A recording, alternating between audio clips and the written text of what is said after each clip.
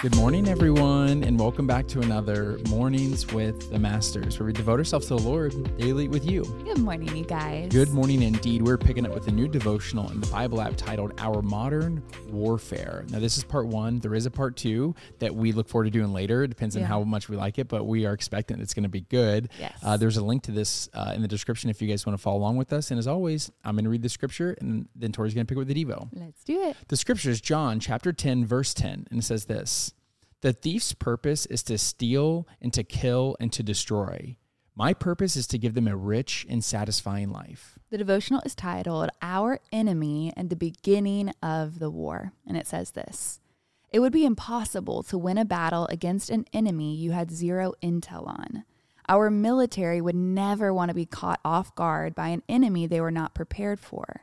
We must look at spiritual warfare the same way. We need to know who we are fighting against in order to be successful defensively and offensively. Since Genesis 3, Satan has been repeating many of the same assaults.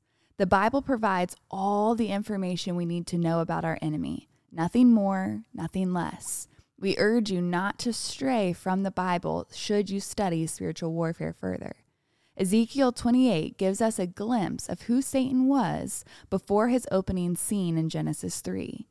Our enemy, Lucifer, was a guardian cherub, and he was God's personal protector. He used his wings to cover God on his throne. He was the pinnacle of God's created beings. No angel could hold a candle to Lucifer. He outranked them in every aspect. Lucifer used his wisdom to be influential and very manipulative. How else could he have convinced 1/3 of the angelic army, millions to billions of angels, to rebel against the God of heaven's armies and worship him instead? It is very possible that up until this rebellion, heaven had never seen God flex his mighty muscles. Lucifer craved worship so severely that he was willing to risk everything for the hope of God bowing down to him. Lucifer's pride led to a full-blown rebellion in heaven. God ended the rebellion by kicking Lucifer and his followers out of heaven, resulting in the war. He has declared war on mankind, and no one is exempt from his hatred. His primary objective is to steal, kill, and destroy. But because of Jesus, we don't have to live in fear of our enemy. Yeah, I can already tell I'm going to be super excited about this plan. If you all want to read further on the scriptures that talk about like Lucifer and like more about that, you can read Ezekiel chapter 28 verses 12 through 19. Then also Revelation chapter 12 verses 7 through 17. There's a lot more there, and they're attached to this devotional plan. But one of the, I guess as we start off, I think it's important for us just to recognize what that scripture was saying, which is literally, it's the thief comes only to steal and to kill and to destroy. But God has come to give us life and have life to the fullest. And so I think it's so important for us to realize that we are at war. I know a lot of you may know this and may recognize it, but let's like re-embrace that fact, because if you were living in a war zone right now, you would be living your life a little differently. The way that you would plan your meals, the way that you'd plan safety in terms of transportation, the way that you would live your life would be so different than how free a lot of us feel right now in our life, where Tori and I can literally just say, "Oh, do you want to go get tacos?" And we can up and go. But if there was a physical war happening in our community right now, it would not be so simple. For sure. Well, that scripture points out that the enemy is after us. Like, let's not pretend that it's not happening. The enemy is after to steal, to kill, and to destroy. So if we are if there's a spiritual war being waged for our souls right now, are we living like that? Are we putting on the armor of God like that? Are we pursuing the fruit of the Spirit in order to help us live a life that way we can encourage other people in the peace that comes from Christ and the fullness of life that he offers us? Are we living at that? Or are we just living in just the physical world, trying to pursue our own goals and our own dreams and just try to create our own little baby kingdoms here, which, by the way, I think we all can fall victim into that. I think one of the most brilliant things that the enemy has done is to deny his existence, where it's like he's not leading some spiritual war against us, and that there is a modern warfare happening right now. And I mean, Tori knows this better than almost anyone, especially her favorite movie that talks about this. The War Room.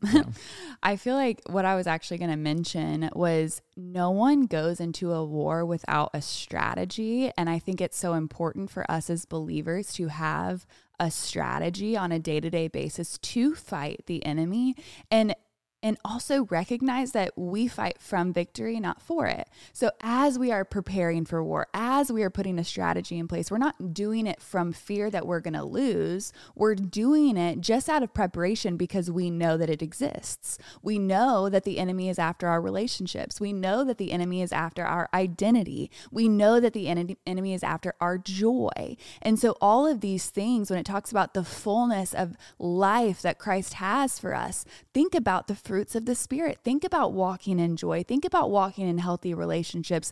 Think about walking in the confidence of knowing who you are in Christ and the power that flows from that kind of life. Every single aspect of that life, that is what the enemy is after. That is what he wants to steal. He doesn't want you to know who you are in Christ. That's a threat to him. Yep. He doesn't want you walking around with joy and a peace that surpasses all understanding, that's not dictated by your circumstances. No, because then the circumstances that he's like literally throwing at you aren't going to faze you because you know truth. And so, you guys, we cannot fight him if we do not have a plan. If we do not have the word of God written on our hearts to fight back, because the word of God is our offensive weapon against the enemy. It is our sword of the Spirit. And so as the enemy attacks your identity, as the enemy attacks your joy, what do? You replace that thought that the enemy has put in your head with the truth of God's word. And how do you win the battle faster? By closing the gap and not allowing those thoughts to linger. As soon as they come into your head, you say, you know what? I know God so well that I know that thought is not from heaven. I know that thought is not from God. What does God say about me? What does God have for me? And if it is anything other than what God has said, then you know that it does not belong in your mind. And so you need to take that thought captive and make it what? Obedient to Christ. And so that is how we wage war against the enemy. And guess what, y'all? We can do it with confidence because we know that God is more powerful than the enemy. He roams around like a roaring lion, but guess what? He's all talk. He has no actual power against you because you fight with the power, the authority of Christ. And so walk in that confidence, knowing that it is not your power that will defeat him, but it is God's power that fights for you and through you, and he will always, always win. Amen to that. I love that scripture says, resist the devil and he will flee. He has to. But like, not only does he have to, but we have to resist. Yes, there's an action there. Yeah. And we can't just think that we can just meander throughout our life pretending that this stuff doesn't exist. Like, no, we need to actively resist. And if you're okay with it, I will read a few more scriptures before Tori prays us on out. Yeah. I'm going to cherry pick just a little bit from Revelation chapter 12.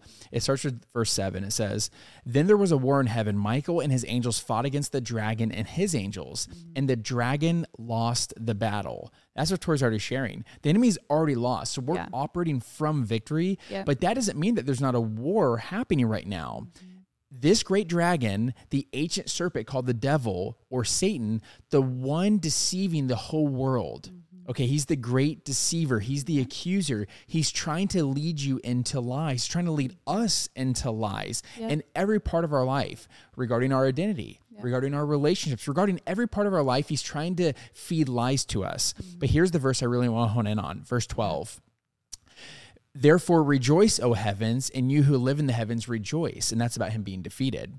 "But terror will come on the earth and the sea, for the devil has come down to you in great anger, knowing he has little time. Yeah. Again, this is scripture saying that the enemy came down to heaven knowing he has little time, and he's angry and he's looking to cause issues. And so let's not pretend this stuff doesn't exist. Yeah. And let's be on it, and let's do it confidently, not out of fear. Yep. Let's do it confidently to be defensive in our faith and to be offensive with our attacks. And So good. Want to pray us out? I do.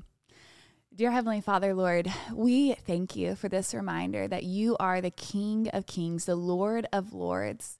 God, that you reign over heaven's armies, God, the angelic armies, Father, under your control. And we get to serve you, and we get to look forward to heaven with you. So, Father, I pray right now that we would lay down all pride, Father, because it says that you oppose the proud but exalt the humble. And as we look at what happened with Satan and how his pride rose up and how you had to strike him out of heaven, Father, we do not want to be here on earth with pride inside of us, Father. So help us lay down our pride.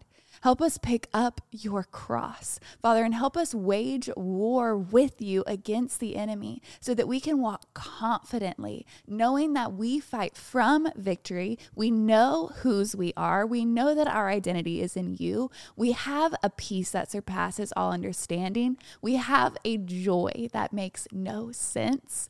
Father, we have none of this without you. So we thank you for who you are. We thank you for fighting battles in the unseen world. We don't even know, Father, how much you have saved us from, because you always fight on our behalf.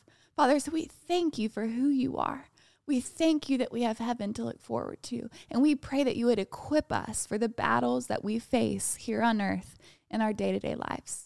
We love you, and we pray this in the powerful name of Jesus. Amen. Amen. Let's go. We got fired up. Let's go. I love talking spiritual warfare. I love it. Amen, y'all. But now is that perfect time to break out the worship music, break out the journal, and continue pressing into the Lord. Yes, and y'all don't forget that you are God's masterpiece. And don't forget that we love you. We love you guys, and we're talking to you tomorrow. Hasta luego.